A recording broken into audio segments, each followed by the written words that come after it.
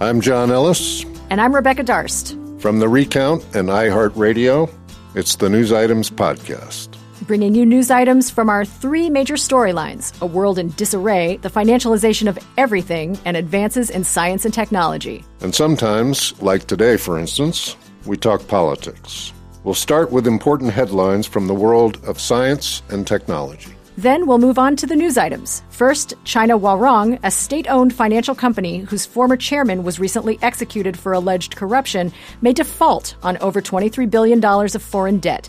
That would be a first for a Chinese state-owned enterprise, and it's spooking investors. Then we look at the latest in counter-drone warfare, a new weapon that emits a microwave beam to take down even advanced military models.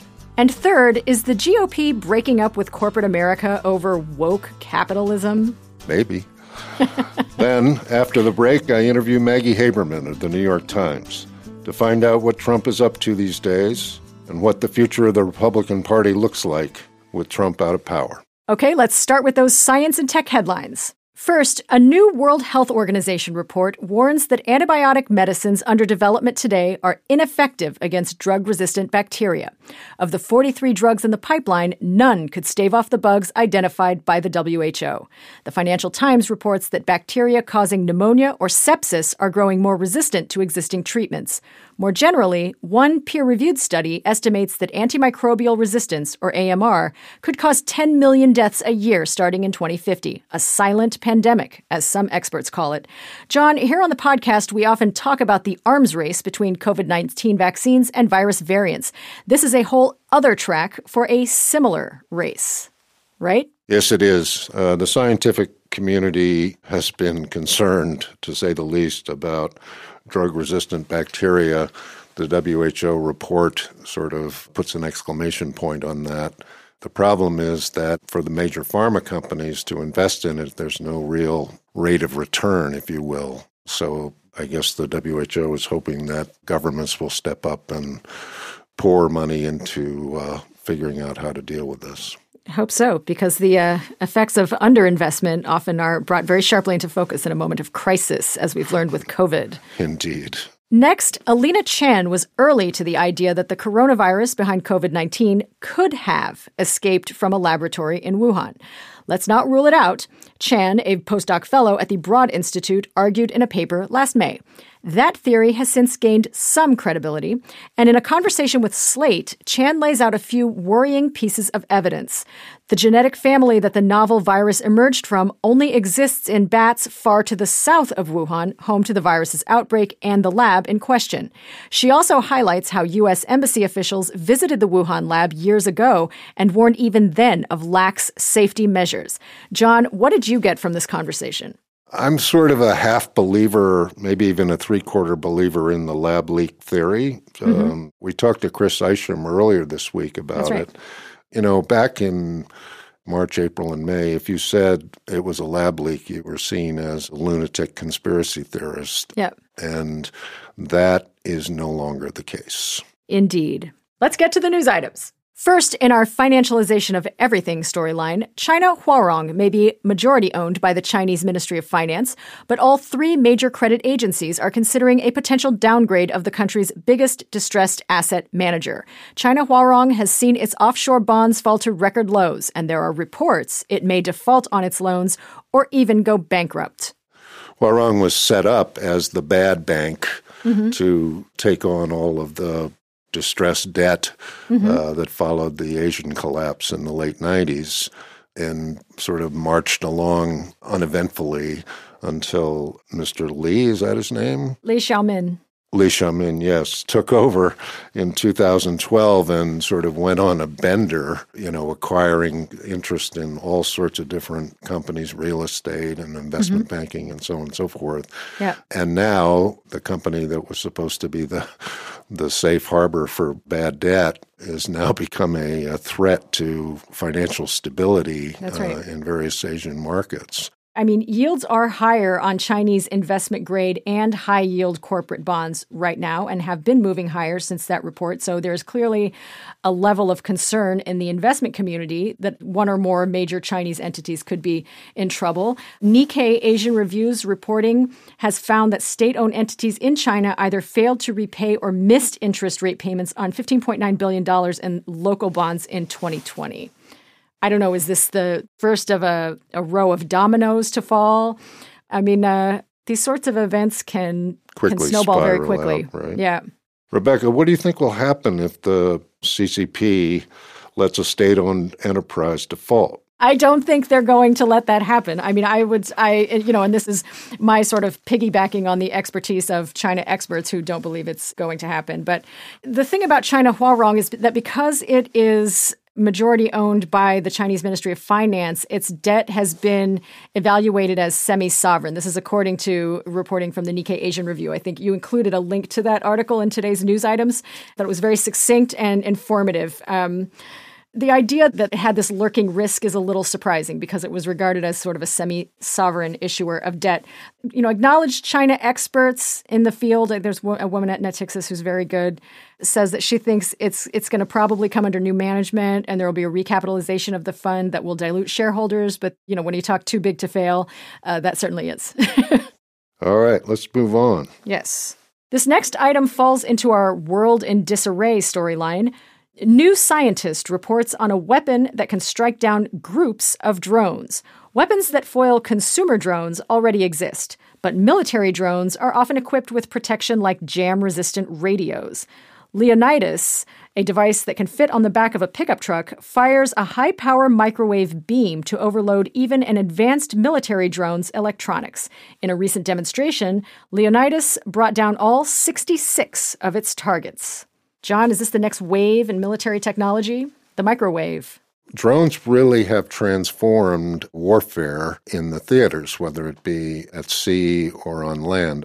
And if you look at, say, a U.S. aircraft carrier out in the middle of the ocean, and suddenly there are 50 drones that are closing in on it, at the moment, there's not much that aircraft carrier can do. And if it could do something, the size of the weapon would be such that it would be difficult to hit all 60 drones. Mm-hmm. This weapon is small, relatively speaking, the back of a pickup truck, and is apparently effective in knocking drones out of the sky. That makes the U.S. Navy more secure, and this company is going to have one huge customer in the Department of Defense, that's for sure. You know, and another huge customer, I think Saudi Aramco, I thought they would probably use that to defend their oil infrastructure. I think they probably have got some kind of counter drone technology deployed over there.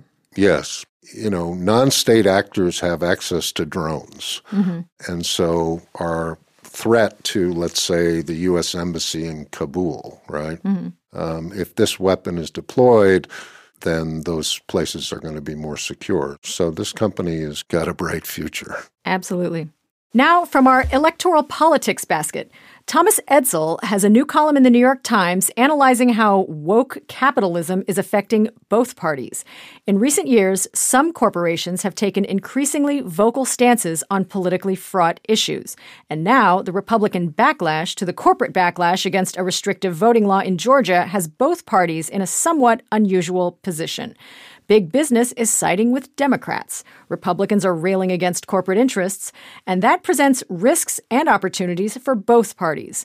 John, which party stands to benefit the most from this role reversal vis-a-vis corporate power? I think both parties think that they gain the most. I'm not quite sure if that's true. Mm-hmm. Companies, they're not stupid, right? I mean, the president is a Democrat. Both houses of Congress are controlled by Democrats.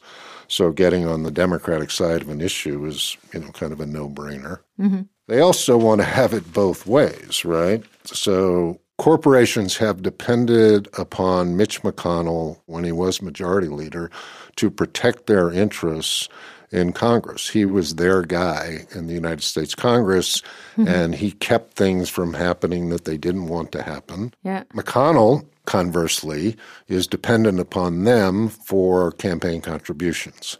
And the question is, can having it both ways stand up?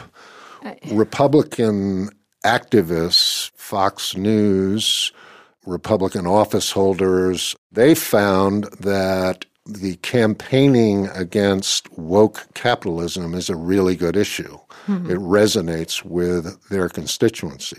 Woke capitalism, it's a contradiction in terms. It seems like a contradiction in terms, right? It is a contradiction in terms, but it's a good positioning for populist, nationalist rebranding, if you will, of the Republican Party. And it's a hot issue. I'm curious to know how this is going to work out for the Democratic Party, because my sense is that my concern is that a very progressive wing of the Democratic Party is ultimately, inevitably going to demand a level of accountability from corporate America that they have no intention of delivering on. And then what's going to happen? The corporate interests are aligned with the Republicans is a gross oversimplification, right? If you were to go to the tech world, they are, libertarian or democratic. They're certainly socially liberal. Yeah. Same is true at the investment banks in New York. Same is true at all the major law firms in New York and around the country. So it's not that corporate America 100% aligns with the Republican Party.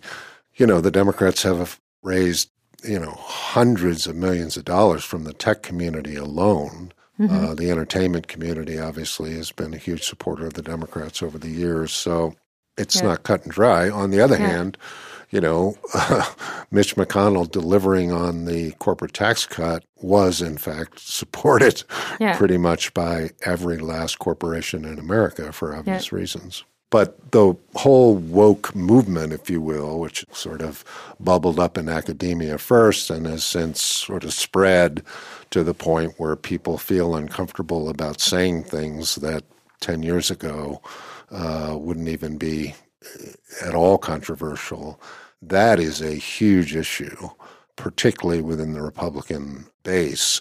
And they think correctly that it's a majority issue.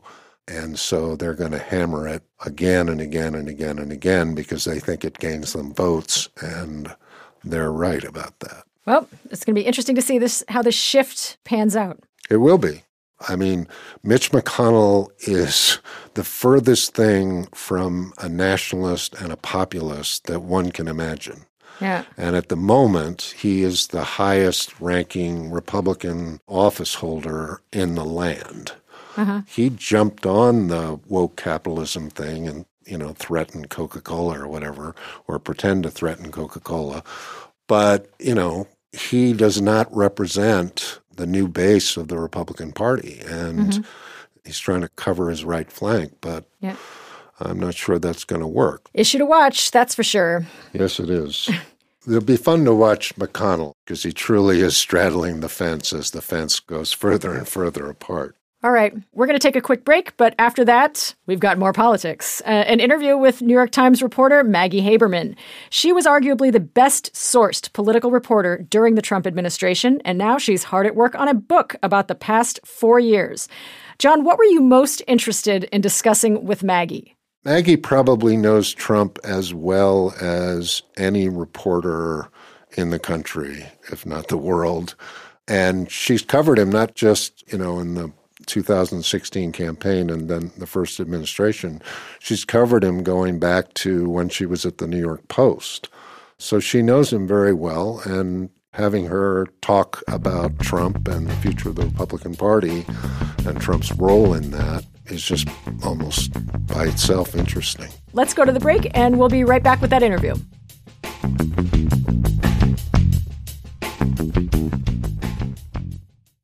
Welcome to the News Items interview. We have as our guest today Maggie Haberman, the former White House correspondent for the New York Times. She's currently on book leave to tell us in long form what happened during those dramatic 4 years. She has been in the past a correspondent reporter for Politico and for the New York Post, among others. We're thrilled to have her on the podcast today. Maggie, thank you very much for joining us. John, thanks for having me. So tell us about the book. The book is in process, scheduled to be out sometime next year. It's not just the White House. It's years before that as well. There are many books coming out on this topic, as you know, in the next year and a half. I am the only reporter who covered him before he was a candidate. And so I'm taking the arc a little bit longer than just the White House without revealing too much. What is he up to these days? I think he's still watching himself on television, John. He's playing a lot of golf. He is holding meetings at Mar-a-Lago. He has set himself up as this sort of, or attempting to be a party leader in exile. He has had a bunch of people come to Mar-a-Lago and hold fundraisers at his property, which bring him money, and they kiss the ring for an endorsement. And he is telling people he is serious about running in 2024. Now, many of his advisors don't believe he ultimately will do that. But, I was thinking about this the other day. That was also many people's attitudes, mine included, in 2015, before he ran. My default setting was that he wouldn't. I think a reason he wouldn't is that the arrow of time marches forward, not backwards, and he will be 4 years older and so forth. He's not young. But at the moment, he's talking very seriously about it. Let's get into a little bit of Trump's public statements since leaving office. Stop the Steal got us to the Capitol riot on January 6th, but he hasn't given up on Stop the Steal. He keeps bringing it up in speeches and appearances and stuff. Is that on purpose, or is that just part of the show, if you will? I think it's certainly on purpose. I mean, in the sense that it's not like he's saying this accidentally. He sees a benefit in it. He sees his supporters responding to it. But frankly, I don't think anybody could get him to stop, even if they wanted to. What's more interesting to me is not that he continues to say the election was rigged, which I always assumed he was going to continue saying, well after it was over. But what is interesting to me is that he has started trying to rewrite the history of January 6th. He did an interview, I think, with Laura Ingraham on Fox, where he talked about how, there was really nothing bad going on that day. And that to me is quite stunning. And I say that because I think to the degree that the events of January 6th get memory hold, I think that is ultimately Donald Trump's goal, where he can try to retain his grip on the Republican Party, because for a group of Republicans, by no means the majority, but a group of Republican lawmakers, the events of January 6th was a breaking point. But Trump is doing what he can to get attention,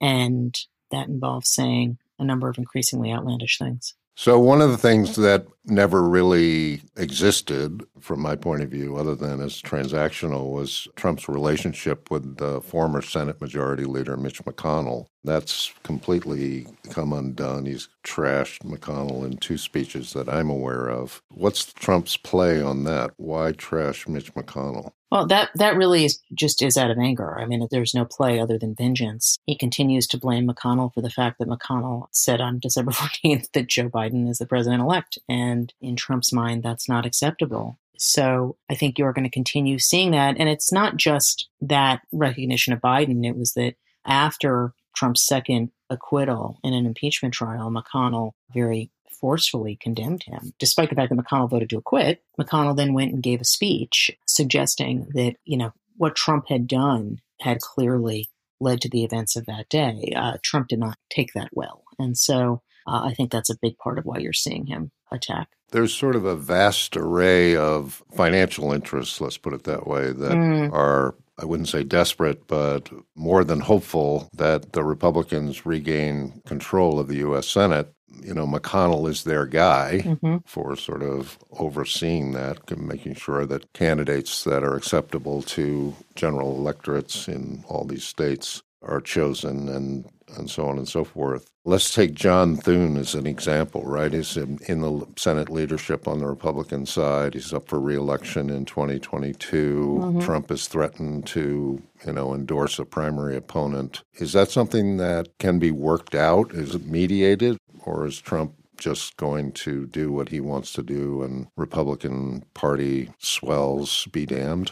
At the moment, it's not mediated. I think it could get to the point where it is. Certainly we saw in the early part of this year when Trump was first out of office, Kevin McCarthy, who had privately been considering a motion to censure Trump after January 6th, and who very famously had a brutal and raw phone call with Trump while the riot was going on, begging for help. Trump met with McCarthy. McCarthy, we know, wants to be speaker. McCarthy, I think, was trying to stress to Trump the importance of attacking Democrats and not Republicans. There is no one who can hold that kind of mediation now, with the exception of Lindsey Graham, who has tried a bunch of times. Graham has gone down and played golf with Trump repeatedly and has tried to stress to him the things that he can do to help the NRSC, which has a bunch of asks, or had a bunch of asks, at least in terms of fundraising and so forth. I think that if Trump starts to see that he is having trouble attracting a strong candidate for any of these races, just put Thune aside for a second, any of these races, he will glom on to whatever he can to claim victory. And I think he will slide back toward being kinder to the Republican leadership in the Senate. But for now, that's not going to happen. So the play is that where he thinks he can win with the challenger, he will do so. Correct. But if he thinks that the challenger probably can't beat, let's say, John Thune, then he'll say, I kept the challenger out of the race, and that's why Thune got elected. You got it. So let's get to one of the oddest things I thought about the Trump political career, or whatever we want to call it, and that is his relationship with the evangelical community. Mike Pence is probably the political candidate at this moment who has the strongest sort of resume for the evangelical base within the Republican Party. Trump has been, quote, disappointed, end quote, with Pence. What is the relationship with Pence at this moment? So they've had conversations, Pence and Trump, over the last couple of months, and it's been cordial, according to a bunch of people I have spoken with. But Trump remains angry at Pence for not doing something that Pence was quite clear with Trump he did not have the authority to do, which was overturn the election. Right, overturn the election. And Trump has said to people since then, I didn't ask him to overturn it. I asked him to send it back to the states. Well, actually, he did ask him to overturn it. So there's that. I think the fact that Pence has a book deal, I imagine is not sitting well with former President Trump, which I think might be part of why he attacked Pence on Saturday. Really? Why? Well, I mean, Trump would like people to believe that everyone is chasing him for a deal. I don't think that's true. So there's that. But I don't think that it's, outright hostile. I do think that it's, a strained calm, I guess is how I would put it. Is Pence, in fact, planning to run in 2024, or is it just an exploratory situation, as we say, exploratory? At the moment, I think that he is planning to run, but I certainly think that could change. It's not really clear to me that he would run if Trump ran. I thought a large part of the appeal of Trump, if we call it that, was he spoke the language, not the political rhetoric of income inequality, but of social inequality, that certain people thought they were better than you. And the thing that I always thought was Trump's sort of signature and most clever device was when he would come to the rallies and he would come onto the stage and applaud the audience. Has he still got that feel for the politics of grievance, for the politics of they think you're better than I am, or they think that they're better than you are? Has he developed that at all, or is it just the same move? No, I mean, John, if anything, I think that he is, I don't know how to describe it. I think he was very good at that for a long time and seeing kind of the commercial appeal in it. And now I just think he is that. That's just how angry he is, that I don't think it's a well he's tapping into. I think he's bitter about having lost. What had once upon a time become, I'm going to tap into your grievances, is now, you have to have my grievances. And I don't know that that's going to play as well politically. So what do you think the prospects are for the Republicans going forward? Here they are with this weird situation where the person who commands the greatest loyalty, particularly amongst Republican primary voters and caucus attenders, is, not exactly, but threatening at every turn to defeat Republican incumbents that he doesn't like. How does this all work out? Does it just keep going the way it is, or is there some kind of fever that breaks it? I thought January 6th... Fever that breaks, yes. I thought January 6th was going to be that fever.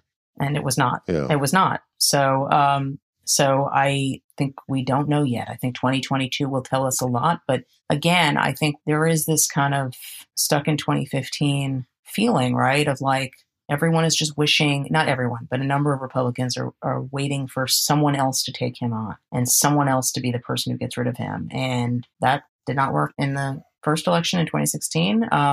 It may work now just because he's not in office and he's on his way downhill, unless he actually does run again. If he runs again, at the moment, the polling indicates it's his nomination. So I think that's the big threat for the Republican Party, but I don't think they know where to go right now. I think it's very up in the air. I'm going to ask one last question, which is, after you write the book, are you going to go back to the Times? Mm-hmm. I mean, I assume you're going to go back to the Times. I am. Do you have an idea as to what you're going to cover in this? My new beat is actually kind of similar to my old beat, except I'm not covering the White House specifically, but it's investigations and politics. And I've been doing that for the last few months. So I think it'll look like that.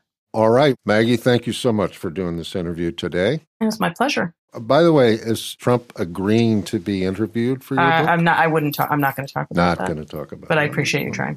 All right. Good. Thanks so much. I'll talk to you. We look forward to reading the book.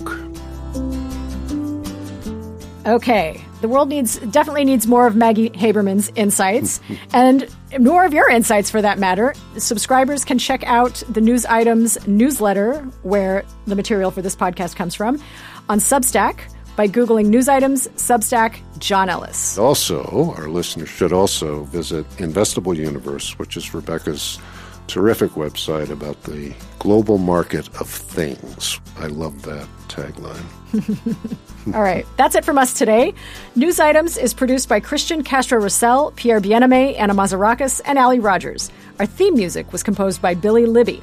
We'll be back on Monday with more of the news from our three major storylines: the financialization of everything, a world in disarray, and advances in science and technology. See you then.